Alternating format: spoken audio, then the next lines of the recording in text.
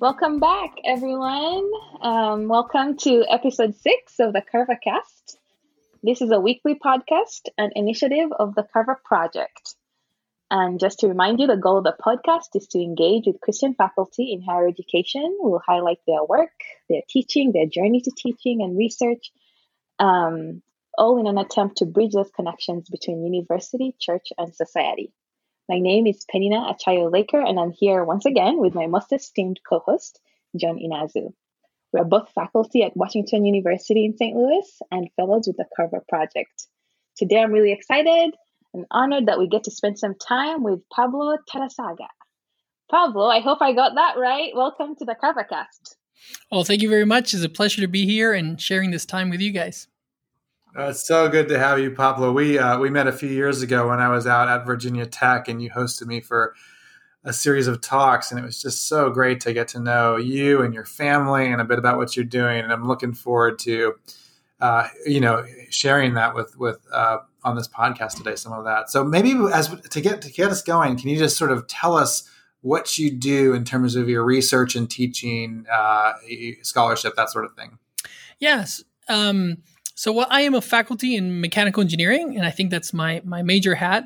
I work in the area of what it's called vibrations or structural dynamics. So we just study how systems oscillate in the real world, and we try to build mathematical models that represent that. And I also teach that. I do research in that area.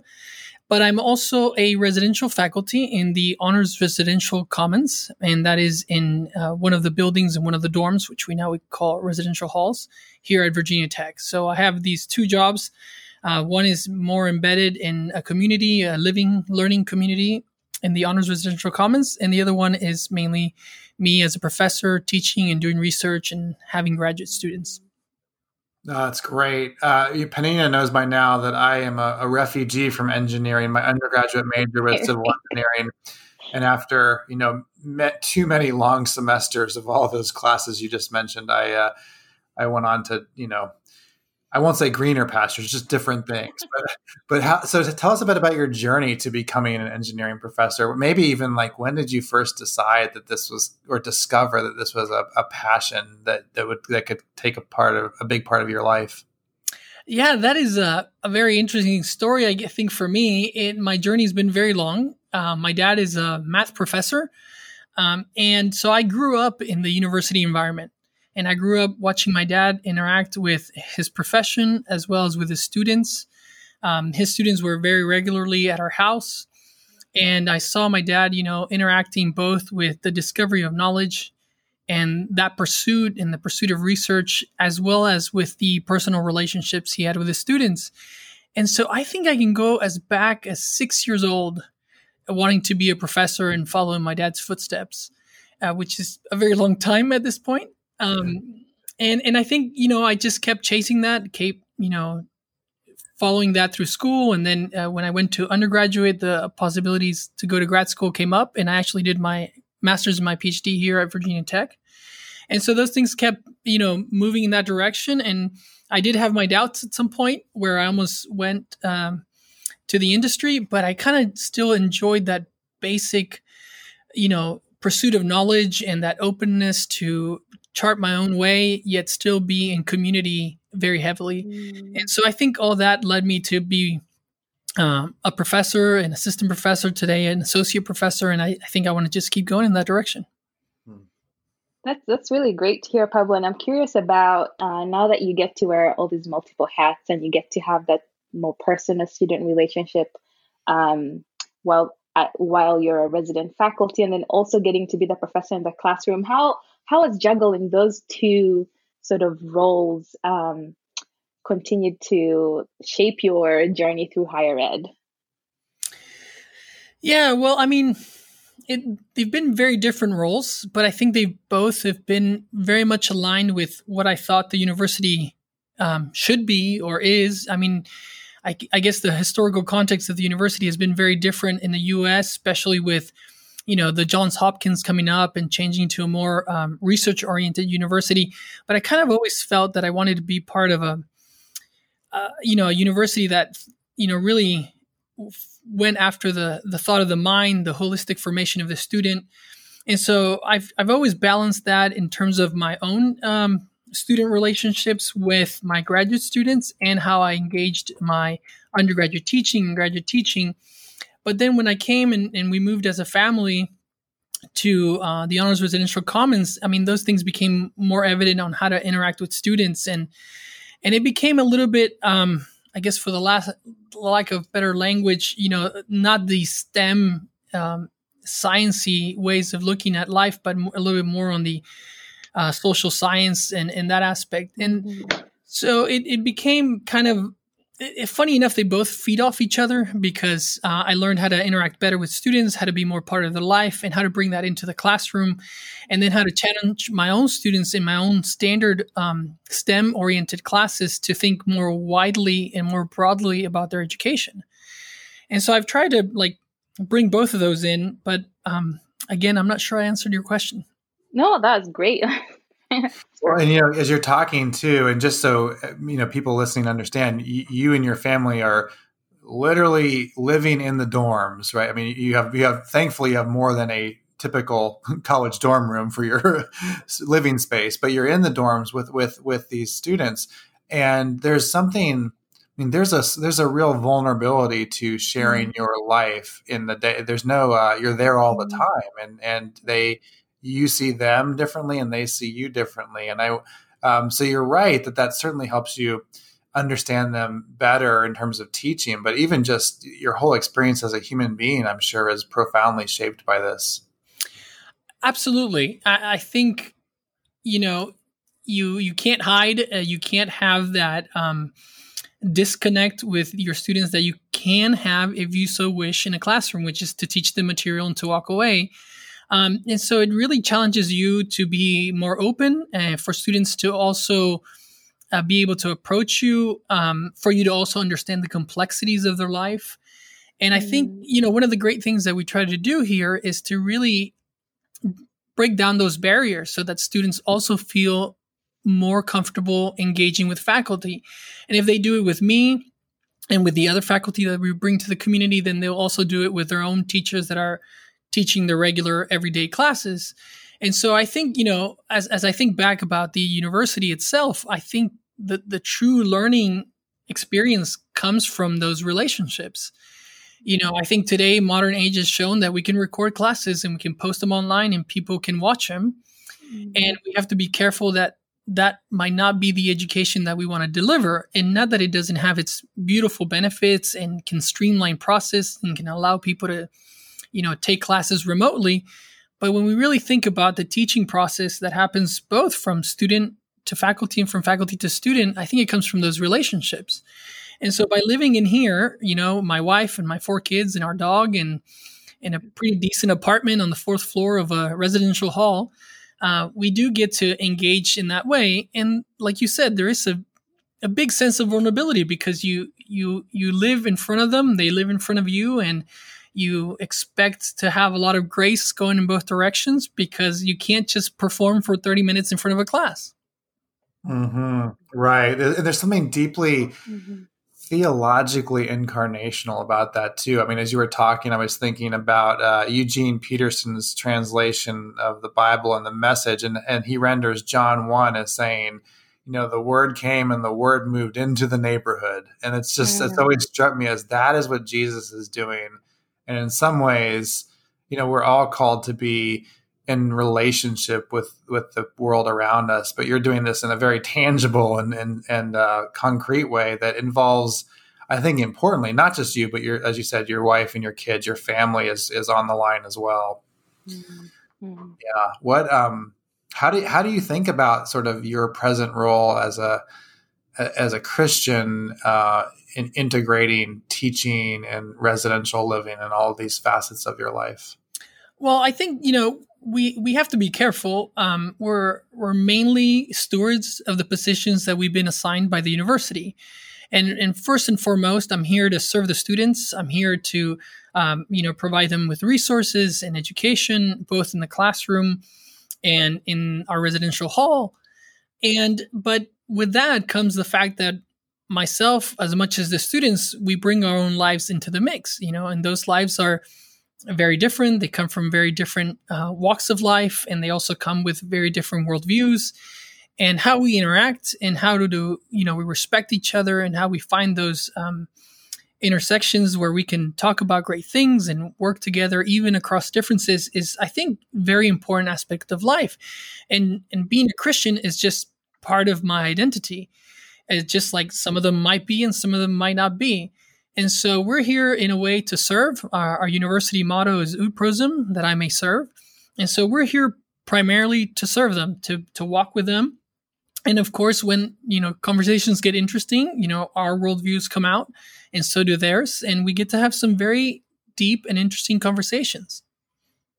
Yeah, that's essentially like, it makes me think about just the fruits of the spirit, and walking in kindness, faithfulness, just like basic principles, love, joy, peace. And I'd imagine that position really allows you to think about how to live out your life that way by example. And I think that, being a Christian faculty on campus is not so much, walking around saying, oh, I'm a Christian, and, but it's how you live your life, and it's how you care for your neighbors and others.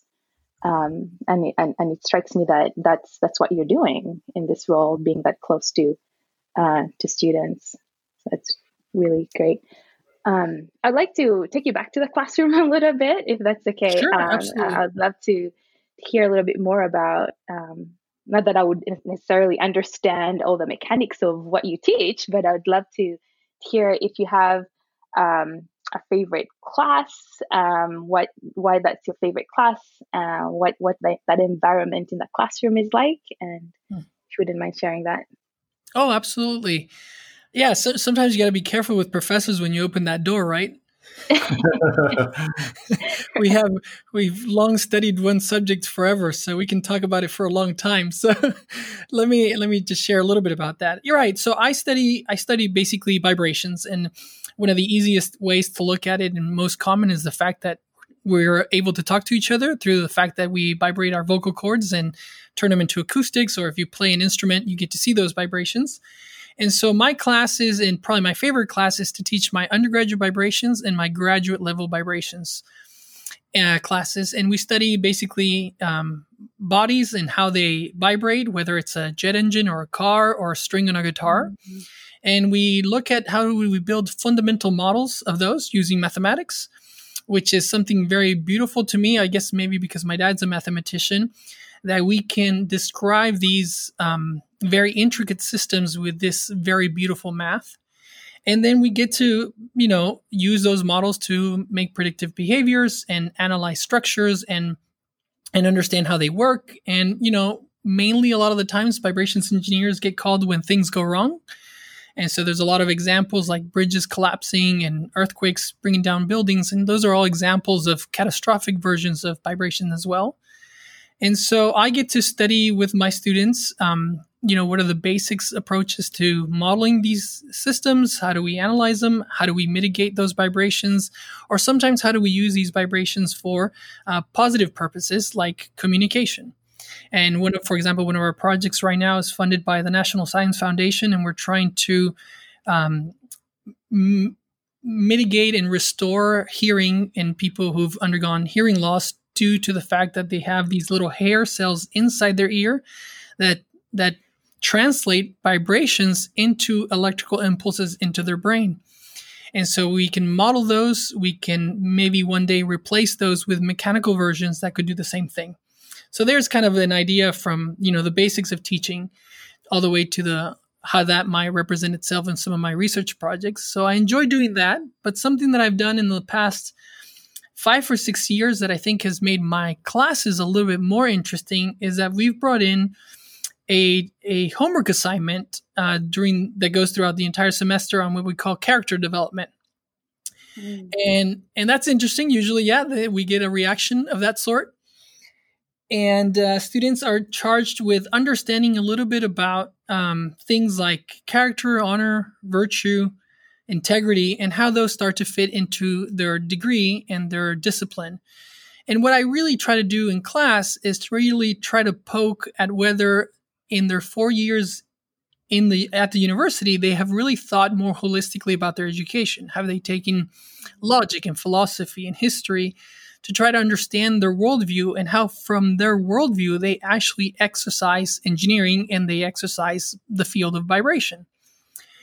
And that has been very, very much welcomed and has sparked very good conversations. And that has been maybe why those classes have become one of my favorite classes as well.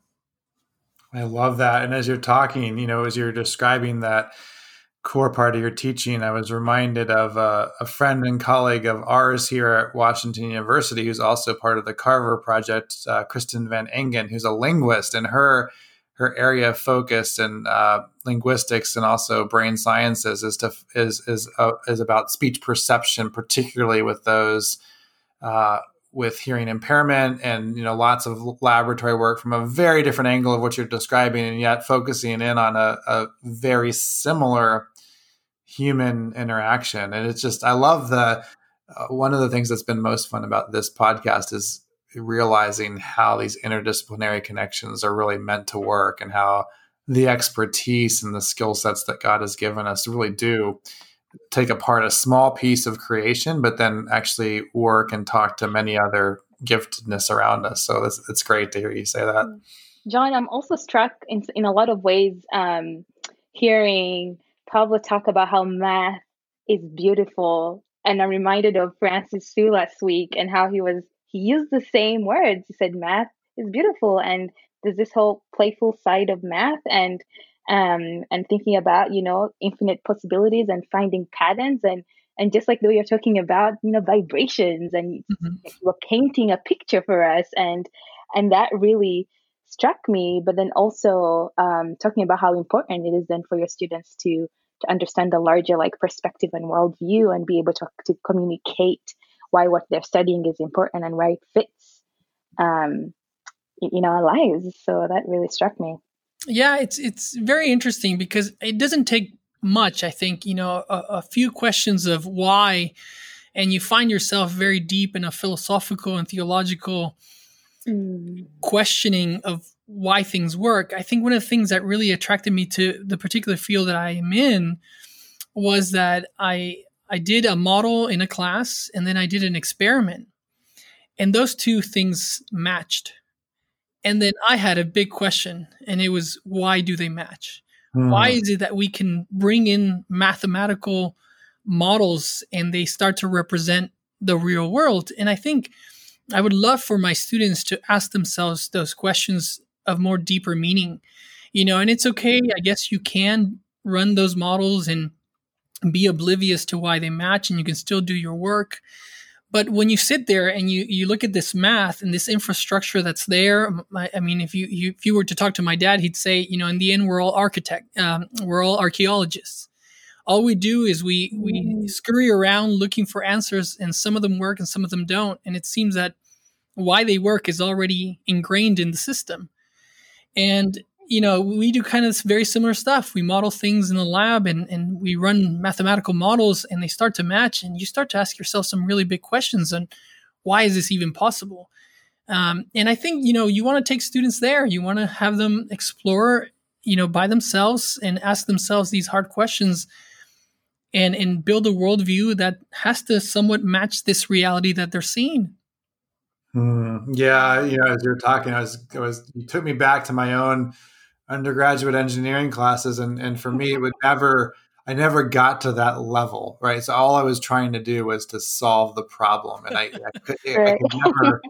I could never grasp the theory that brought the problem into, really, we're really talking about is a better understanding of the created order and why it works a certain way, and for me, that clicked a little better with law, which I guess is a good thing since that's what I do now. But I do, yeah. The description you have there of the difference between somebody who's just working through a formula or checking a box versus someone who has a deep understanding of why things happen the way they do. That's great. Mm-hmm.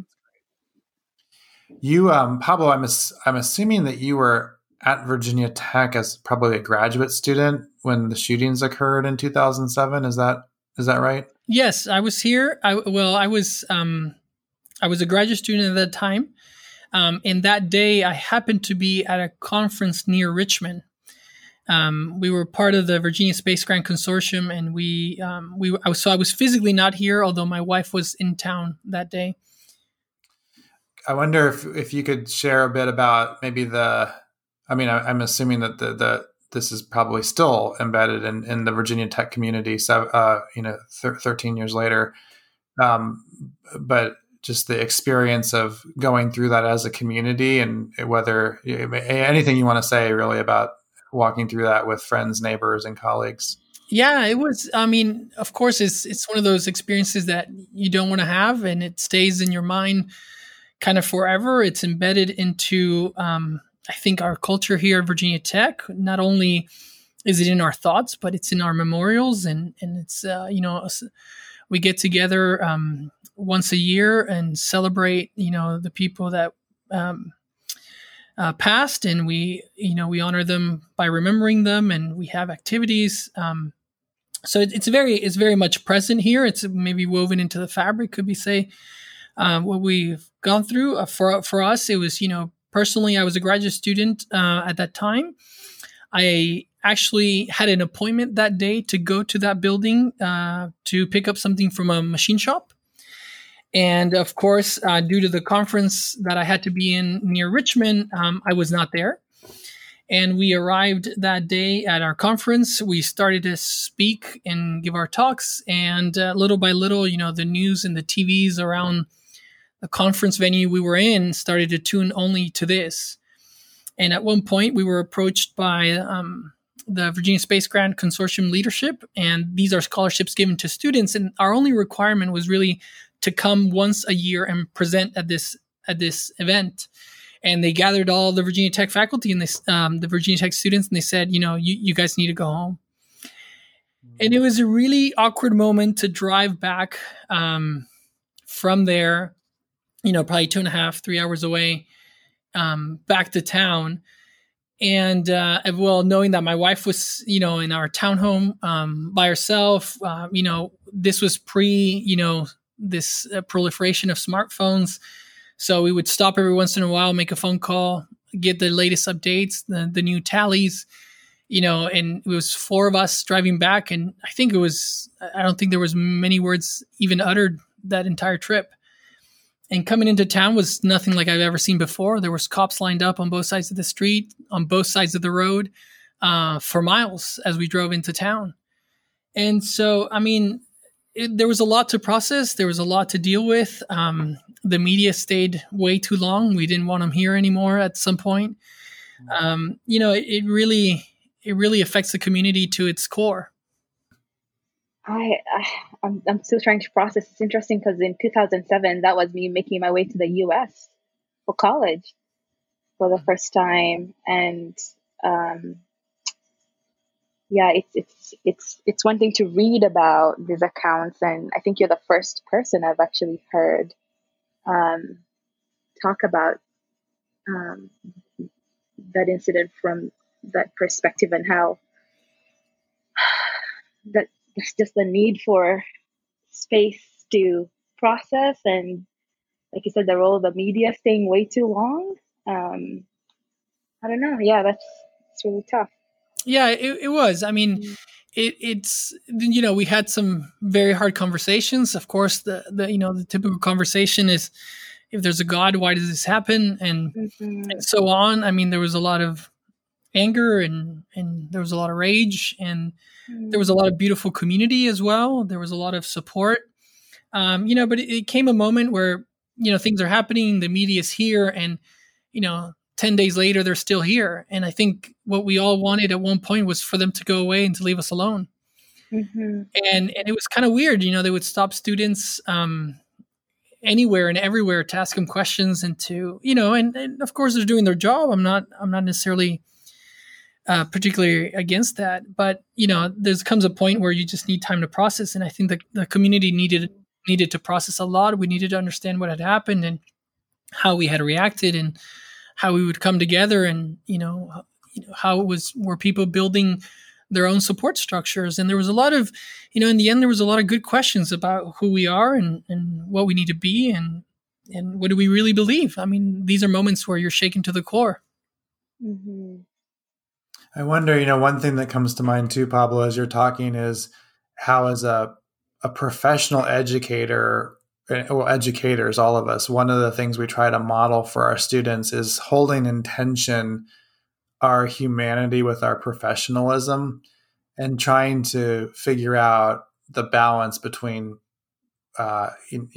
persevering and pressing on in the middle of hard times on the one hand, and then also giving yourself a break or giving the space that you need. And I think even just Penny and I taught a class this past semester in the spring, and as we think about the classes resuming very soon this fall with a lot of our students having a lot on their plates, as we think about nationally and with the health crisis and everything else. And so I'm wondering how you think about that tension, and if you have any insights about how you try to model for students how to hold that together.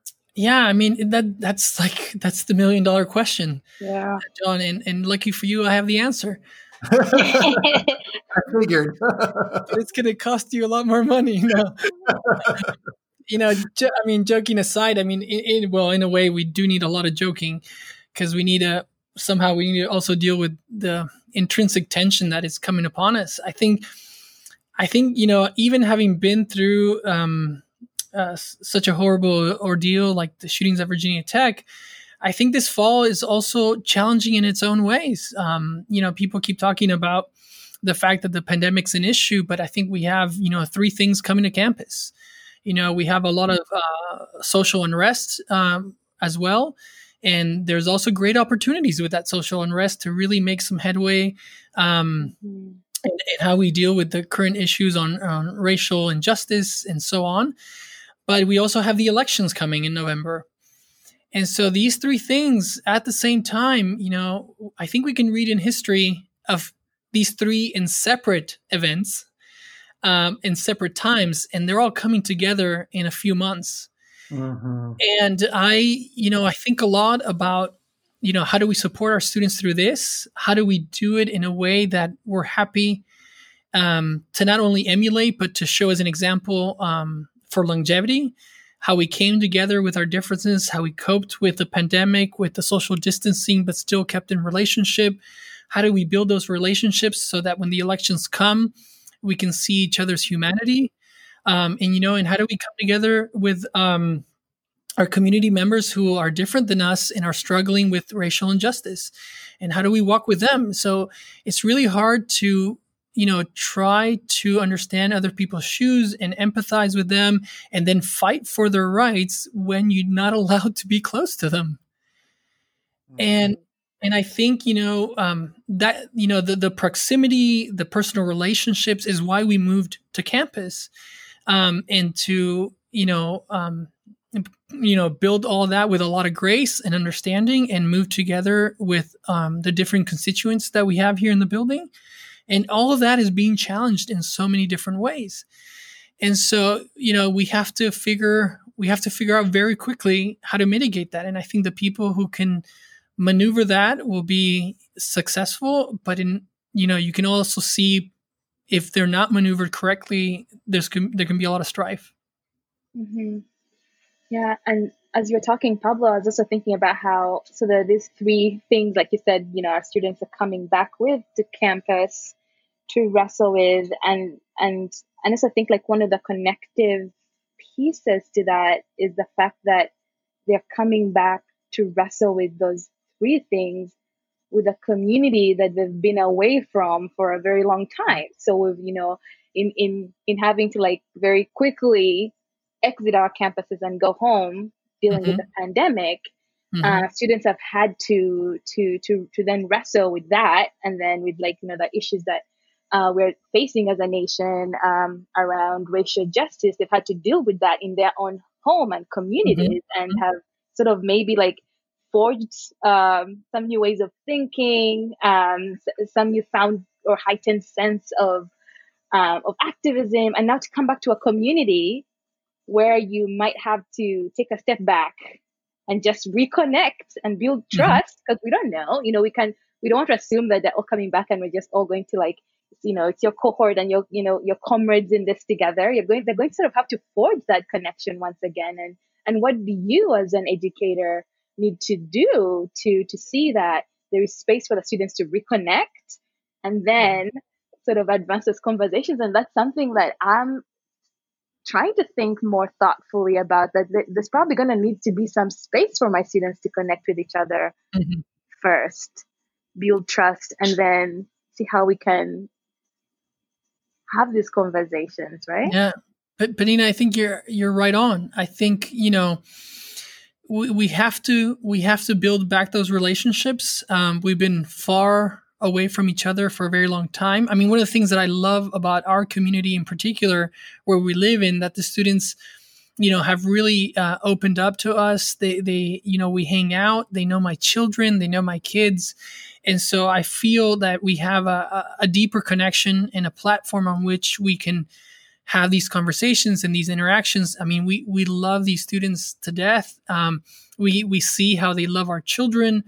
And so we're really counting on that. But even so, when they arrive, we really need to work on building, like you said, that trust from which we can build everything else. If not, I don't think anything's really going to work. Yeah, that trust piece is just so essential. We're running up against the end of our time. This has been such a great conversation. Like all of these, it just goes by so quickly. But I wonder, Pablo, just maybe as a last thought, since you did tell me you were going to give us the answer, what is the hopeful word of encouragement that you will give to? As we're speaking, students are moving into your dorm today, right? So you will see them in a matter of minutes or hours. And what's in light of all of the really challenging obstacles that you just named and we talked about today, what's the hopeful message to them as you greet them in the next few hours? Right. And I think that'll be key. I think first and foremost is that we have to acknowledge the complexity of the problem. We have to also be embedded in their lives. So we hope to, invite them to have a relationship with us, to get to know us, and from there to build anything we want. And the kind of conversations that we will build upon that, I think, will be much more fruitful. So we as a family have decided that what we're here for is to open our house and to open our lives for students to come and join us in our journey, to let them join us, let us join them in their journey. And I think from there, we can do anything. And I think from there, we can understand where they're coming from. We can understand their troubles and their sorrows and their happiness. And we can, build that relationship on which we can do anything. And I really do think that if we do that, our fall could be actually a very fruitful one, a one that we able to tackle in this complexity, yet show an example of what it might be to, exhibit grace with each other, work together in places where we can actually work together and don't have to necessarily compete or argue in, and then because we've built those places where we can work together, have a lot more grace for when we go and encounter those difficult times. That's my kind of message for the general population and students. And then when it comes to either Christian faculty or Christian students, I think we have a lot of people that have gone before us that have very different situations. Maybe chronologically, if we hit C.S. Lewis in his article on the atomic age is a great example on how to deal with moments like this. Then we have Luther during the plague, where he talks about how he will act and how he will help and serve and where he will restrain from, helping spread the plague. And then we have figures like Daniel, who served a pagan king, Nebuchadnezzar, yet the value that the king saw in him made him be the most powerful man in the land. And so I think we can add a lot of value. We have a worldview that I think holds its own. And I think it's time for us to share that with everybody and, share that in grace and share that in love and have a very good ear to listen to our students and what they're struggling with, build those relationships. And I think we might have a very, very good fall in the end. Well, you were not kidding when you said you had the answer. It's right there. And I'm just going to hit play for my students. Listen to this podcast. Just go listen to that podcast. That was awesome. Pablo, thanks so much for being with us. It's you. been a joy to reconnect and talk to you today. Thanks for taking time. Well, John and Penina, thank you very much. This was very exciting. It's always nice to talk with people who are being thoughtful and trying to integrate, faith and life and do it in a responsible way that we add value to the community. Awesome. Thank you. Have a great afternoon. Thanks.